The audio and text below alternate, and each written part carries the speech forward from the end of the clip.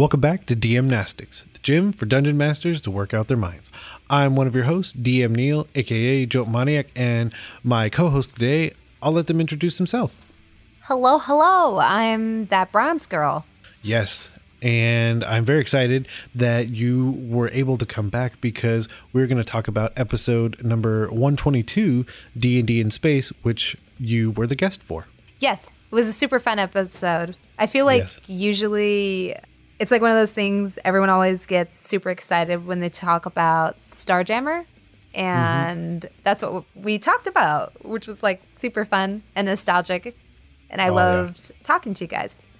It was super fun. And based off of that, I made DM-Nastics number 103, Come Sail Away with Us. And of course, I immediately linked the Styx song, Come Sail Away, because of course I would. And in that, I essentially found an old Spelljammer ship, the Hammer ship, which totally looks like a hammerhead shark, and posted it to the forums and came up with a bunch of questions about that ship that I put to our DMs on the forums, and they had a lot of amazing responses, and we'll highlight a couple of those right now. Which one from the forums did you like? One of my favorite ones was actually the one, let me find the exact one. It was the one with the Minotaur who breaks his horns. And apparently it was a reference to an episode you guys already did. It was episode 99, Skippy Tenderhorn. That's right, yes. And that was from DM Lord Neptune. Yeah, I thought that one was really cute. The Minotaur cleric whose horns broke off in battle not long before joining the crew.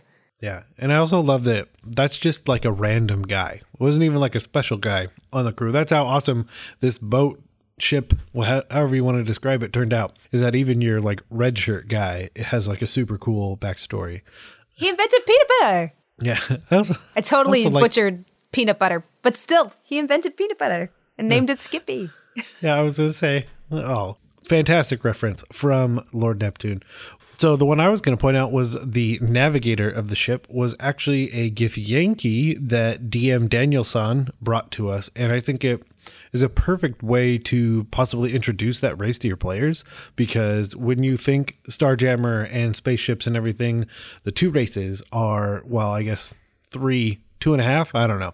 Mind Flayers and the Gith, either Githyanki or Githzerai. And I think it'd be awesome to have one on a ship, and how terrified your players would be because they have no idea what's going to happen next. With those quickly out of the way, we are going to start lifting the mental weights right now. Lifting weights is what I do. Look at me. Lift these weights. Okay, so we'll just go back and forth answering all of those questions that I had set up, if that works for you. Yeah, sounds good. So then I'll kind of bring us in. If you want to mention the first question, and then we can just kind of, like I said, spitball our ideas, and that'll do it. Okay. Question 1. How does the ship function? I feel like question 1 is the hardest question. It really is. Because I feel like there's, not to rehash too much of our previous conversation in the last, in episode 122, but it's also very important on just how space works in your setting. So if we just wanted to go the old school, no, I want something really out there. Do you have any ideas that are like way out of left field? I don't know. Okay. This is not my original idea, but it was in a campaign that I played in, which is sometimes I feel like it's okay to take other people's ideas or make them your own. Always okay. Go on.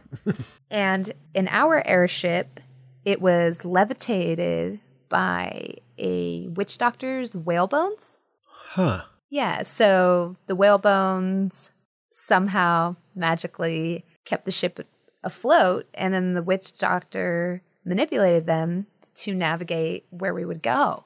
That's super cool, because it's also, I really like that idea of it just being part of the ship. It's not necessarily an engine or some special item. It's just the ship itself floats and flies. Yeah, and I think if I remember his homebrew setting correctly, basically whales in that universe floated. So we were kind of using the skeletal structure of a whale to make our ship float. And when I saw the hammer ship, that was almost the first thing that I thought of. If you took an existing animal and then modified different parts of its body to turn it into a functional vessel, almost like Battlestar Galactica style. If you watch the remake where she like kind of gets inside one of the Cylon ships and manipulates it, even though it's biological. I was kind of thinking along those lines. I really like that because I feel like that also essentially builds in conflict because how did you get that ship? Yeah. Did the whale pass away from natural causes, or are you out there poaching? Or are there people that are against the idea completely? So yes, I like that. You could definitely consider it inhumane. And now we get to build a bunch of super cool monsters that can turn into ships. Yeah. Yes. It'd almost be like Monster Hunter. You could always like go for bigger and crazier beasts, and then as a reward for felling said beast, your party could then use its corpse to make a bigger, grander ship. I don't know. It's kind of out there. Yeah, that's what I said. I wanted left field. We got left field because now I just envision like a boat made out of like an ancient red dragon. Exactly. That would be so cool. Oh, that's so good. So, do we want to use an ancient red dragon going forward with our ideas? Sure. I like it. Okay, so then what would we name the ship after making it out of an ancient red? I mean, I really want to go with like something super cheesy, not cheesy, but almost feels cliche, something like Ignis or like focusing on fire. Yeah, you could totally do that. You could almost even choose a super stereotypical name for the dragon and then have the ship be named after the dragon or in honor of the dragon. Yep. I was going to say you got to respect the fallen dragon that now is your ship. Yeah, you could name it like Breath of Ignis. Or Ignis's Fury. Ignis's. That's kind of hard to say. Igni? Yeah, I know. Yes. Or we could do Breath of Fury. That would work as well. Reminds me of Breath of Fire, which was a great RPG. Yes. And I still think there's no way that we didn't. I mean, obviously our crew figured out how to maintain the breath weapon from the Ancient Red and we use it against other ships. Yeah. Yes. Could be defensive system. Let's see. So now that we kind of got that out of the way, the next thing, and I'm so excited for this, is we get to build the crew for our ship, the Breath of Fury. And the first step is the captain. Any ideas? I think because our ship is run by almost or very magical means, our captain should probably be someone who is maybe versed in those ways. Mm-hmm. So probably. So with that, I'll go off of it and then we'll go back and forth. So my thought would be that like it couldn't, or and again, this is just my thought, but it wouldn't be a wizard. I feel like a wizard would be too methodical to be like the captain of an airship. So I would almost want like a sorcerer so that it's more of that natural affinity for magic, that natural feel for how to make it work rather than like the studied method. Yeah. Yeah, I can agree with that. Maybe even a druid. Oh, that's really good. Mending and wild shape and all those crazy things. Mm-hmm. Let's do it. All right, I changed my mind. Druid. Okay. And now now that we have that druid as a captain, I would say that they are like super focused on anti-poaching methods, like natural causes or, with the Ancient Red, probably it was to stop the Ancient Red from burninating the town. But with, I'm trying to think of the words to use, but essentially natural methods for obtaining ships and going out and essentially fighting sky pirates. Yeah, I can agree with that. Oh, now we have to have the first mate I guess the other question is, what race would our druid be? I'd want something imposing. Same. Some cool stuff out of, I don't think I've really seen or heard of it before, so I'll toss this out there. What if it was a Goliath? Oh. So it's, so you still have that physical aspect because they are a Goliath, but then they still have focused on nature and things like that because, there are more of a tribal people than some of the other races. I think it would be really cool. And of course, very imposing to have this like 6 to 8 foot person that turns into a 6 to 8 foot bear whenever they feel like. Oh yeah, definitely. That would be amazing. Okay. So then the next question is, who is the first mate to our Goliath druid? Well, since we have a Goliath druid, I feel like our first mate, just to counter that, should be smaller and maybe more methodical. Maybe more of like a bookkeeper, more of a people person, somebody that you could assign different tasks to handle the crew, or more of like an HR type of person. So I think he should be someone that's charming and has experience with people, like a people person, a used car salesman. So what race were you thinking? I would almost say a human. Okay. And then just like a smaller human. Yeah. And then small build, maybe even a female. Oh, I like it. I was also thinking of a fastball special, no matter what we ended up deciding. And as much as the person hates it, but it makes sense every time they use that tactic. That would work. So then what class? I'm trying to think of all the classes that are really methodical. I mean, it could be an interesting mix to have like a druid and a wizard. And then, like you said, that very methodical thinking, reasoning figure. Oh, no, but the wizards aren't charismatic. Maybe more of a roguish swashbuckler. Ooh, I like it. Someone who's charismatic and has a way with words, but they're still really well versed in like just how the world works, world-wise. Definitely. I like it. And I also like you bringing up the swashbuckler, because the Sword Coast Adventures Guide, you can definitely use that and kind of flip it on its head, or rather throw it into the stars, because a lot of the setting is just taking it out of water and putting it in space. I mean, that's oversimplifying it to the max, but a lot of the stuff in there could totally work for creating a setting in space. Oh, for sure. It's kind of like the strengths and the weaknesses of the setting is that they kind of did just take nautical environments and put them into space. But because of that, you can draw from things that you already know. Mm-hmm. So we've got a few more. So we'll just figure out a couple more that we would want to do. Mm-hmm. That, so there's a few that nobody did on the forum. So let's see. Would you want to do the engineer or the medical staff? Engineer. Okay. So who is our engineer for this ship? I think a goblin. Yes. There's something about like goblin engineers. I just love it. And yeah, another fun one from Volo's Guide. You can definitely have a character that is a goblin. Plus, I've been thumbing through Starfinder, and the whole granted that their setting is different, but the goblins in space thing is just so amusing to me. It would be so good. Because it also makes me think of that when you go into engineering, and as it were, when you think of spaceships, then it's just this place that only one person understands, and it's our goblin engineer.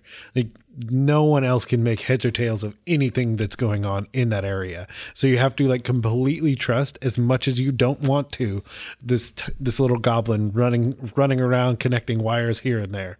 Oh, it's so good. It would be fun if he was a slightly chaotic character in general. Like the type of person to jerry-rig something to make it go faster. But maybe now the ship has a higher chance of exploding. And it could create some fun scenarios for the players to deal with. Like, oh, hey, your engineer has approached you with blueprints to make a quote-unquote modification to the engine. And it'll make you go X amount faster, or it'll make your cannons X amount more powerful.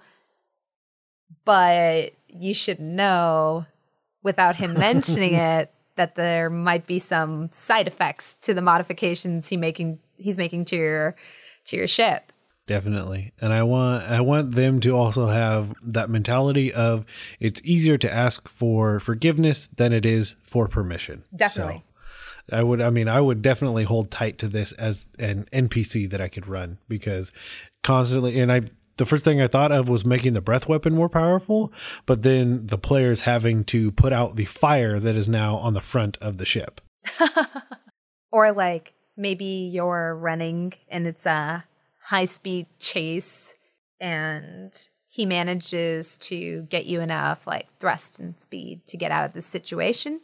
But now you also have to manage this, like maybe some of your engines start sparking and randomly electrocuting members of the crew or things like that, just because he's self-taught. That's how it would be in my mind, that he never really went to school or learned this trade by being an apprentice, but maybe he was around ships a lot as a kid, and because of that, he just picked it up. I almost envision him figuring it out with historically smaller than usual creatures. Like, and him having almost like a private jet of an owl bear or something crazy like that. And like, and you can obviously see that there's an aptitude, but then there is an attitude problem. Yeah, definitely. Awesome. So we kind of hinted at it before, but then the question of what kind of jobs does this crew take? So, I mean, we talked about being anti-poaching, but I don't know if there are any kind of specific quests other than that, or specific jobs that they take, or what they, maybe the other question we could think of is what aren't they willing to do? Well, they could almost be like Jim Corbett. Jim Corbett was this tiger hunter that was really famous and popular in India, and they actually named the tiger reservation there after him. And the reason was because his main job was to aid tiger conservation efforts by specifically taking jobs to kill man-eating tigers. So if a village was, dealing with this problem, usually their solution was to just kill all tigers on sight. And so what Jim Corbett would do is he would go to these villages, find and track the man-eaters specifically, put that tiger down, and then the village as a whole would stop hunting the innocent tigers.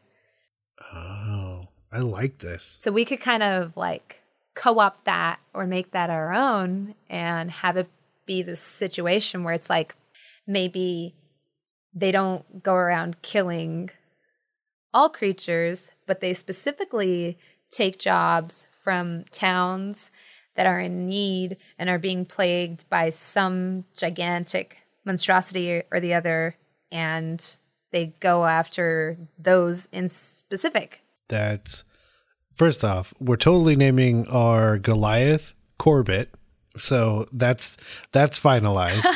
That is such a cool thing, because I totally looked it up right now. That's super cool, and I really like. There's essentially just big game hunters for big game that is hunting. Yeah. If you will. And so they're the kind of people, they find out maybe this certain passageway in space travel is being harassed by this creature. So then they go out, they stop it. But then I would also think it'd be really cool because more people want more ships. So then after they've stopped it, they take it back to wherever they call home base so that it could be used for good on top of it. Mm-hmm. Rather, so like twofold, and then definitely stopping those that would poach. I mean, that folded into the whole thing. Yeah, it would almost be like humanely obtained goods. Yeah, I mean, it's such a weird thing to think of the creature, and then as soon as it's passed away, it turns into more of a resource than anything else. And I love that idea. The bounty pays itself. Mm-hmm. And you can definitely get into a lot of nuance with that, of the moral decision of, is this the right thing to do? Is this not the right thing to do? Are we getting played by someone who's contracted us to do this, but this creature isn't actually doing the thing that they've said? Mm-hmm. So I think there's a lot of really fun things you could do with that mentality, and making sure, essentially forcing your players to really investigate what is the right choice for them to make. Oh, yeah. Honestly, I think on that note, I don't want to try any harder. That's such an awesome note to end on. And so, yeah, I think we've done it. I think we've made a super cool ship with an ancient red dragon entitled The Breath of Fury, with Corbett the Goliath druid at the helm. And they are a humane way to get more ships. It's actually kind of a awesome premise. I want to play this campaign now. Yep. And they're going to find a ship full of dumb barbarians because that's what we really wanted last time. Oh my gosh, I remember that. Perfect. So my next and most important question for you is, where can people go to find you on the internet? Yeah, of course. So the easiest way to follow my goings on and adventures I get up to is my Twitter. You can follow me at Bronze Girl Games. That's my handle. And I'm actually a full-time Twitch streamer. I normally DM campaigns on my Twitch channel. I'm actually working on a couple of mini-series that I'll be launching soon. But for the time being, it's just full-time gaming. And my Twitch channel is twitch.tv/thatbronzegirl. Perfect. And we'll have links to both of those in the show notes. And of course, if you want to get a hold of us, you can always email us at dmnastics@gmail.com or head over to Twitter and follow at DM-Nastics, where you can find my handle and all the other hosts.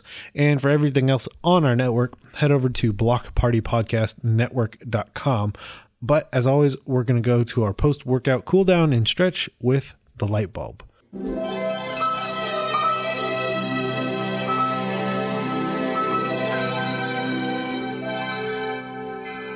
Light bulb. So on today's light bulb, I wanted to share something that I've been a big fan of for a long time, and it's not inherently something that I would call role-playing related, but it kind of ties back in a way. It is a podcast series called Dan Carlin's Hardcore History, which I'm sure probably a lot of people listening to this have heard of. It is a very long-running podcast since 2005, or maybe a little after that. It's somewhere around along those lines. It's a very old podcast series, and there's only been like 60 episodes or something, so it is a very infrequent series over like the last decade. But essentially, Dan Carlin's like a former journalist, and he goes into these incredibly deep dives into very specific topics of history. And he gets into every single like nitty gritty aspect that you can think of when it comes to events such as like the Cuban Missile Crisis and stuff. And you may think like, well, why does that have to do anything? I actually find it really good perspective, and when I'm trying to come up with role-playing plots and motivations for, say, larger entities like a kingdom or a group of bad guys. And it really helps to give a lot of context to real-life historical things. And by using those real-life situations and stuff that's happened before, I can kind of take some of those ideas and give some actual real life background and backstory to some villains or even some other, organizations that your heroes might be working for, some of the threats they're up against. So I just kind of find it like a really cool historical inspiration for story beats, big overarching plot ideas, that kind of stuff. But especially like on the big grand kind of historical scale. Have you ever listened to it, Neil? Yeah, some of it. And the thing is, I feel like this piece of advice has come up, and it's a good one to come up again, where our history in this world is so rich and so diverse with so many things, so many small things that could be the catalyst for entire campaigns as soon as you know about them. So I have listened, and it is no small feat to listen to any one, and I am air quoting the heck out of this episode. Yeah. Because the latest one, as you mentioned, is clocking in at roughly 6 hours long. For a single episode. Yes. So they are lengthy endeavors that are not easy to digest in a single sitting. But I like to listen to him over like the span of a week or something. And they're fascinating. He brings up some really interesting ideas and perspectives on historical stuff that is really cool for me to maybe, find ideas for some of my games, which I've done before. So if you're interested in checking it out, if you just search for Hardcore History in any podcast app, or you can go to his website, which is dancarlin.com, DANCARLIN. He has a couple other shows as well, but I highly recommend Hardcore History specifically. It's pretty cool. Yeah, you can definitely head over to YouTube as well on his channel and check those out. And then that way it can save your place, because that's probably a thing that will need to happen with 6 hour long episodes. Mm-hmm. But again, another crazy easy way is literally take who the topic is about and replace it with someone from your world. The latest episode was the Celtic Holocaust. So if you take that and frame it as a people group in your world and just think of how that interaction would shape your world from what it is or what it could be. So yeah, Dan Carlin, hardcore history, absolutely amazing. Agreed. Also, I'm terrified that we told people to go do this because that 60 times 6 hours roughly, that means we just told people here's 300 hours plus of content for you. So, it's the most giving light bulb I think it's ever been created so far. But with that, we're going to turn out the lights and head out of the gym. But before we go, I want to implore you, the listener, to join the forums and take part in these challenges and exercises, as well as all of the other amazing conversations being had. To do that, head over to dungeonmasterblock.freeforums.net and try some DM-Nastics so your players don't ask, do you even lift? Can I trust you'll add your own cardio? Yeah, no, don't put me down for cardio. What are you doing? Horizontal running.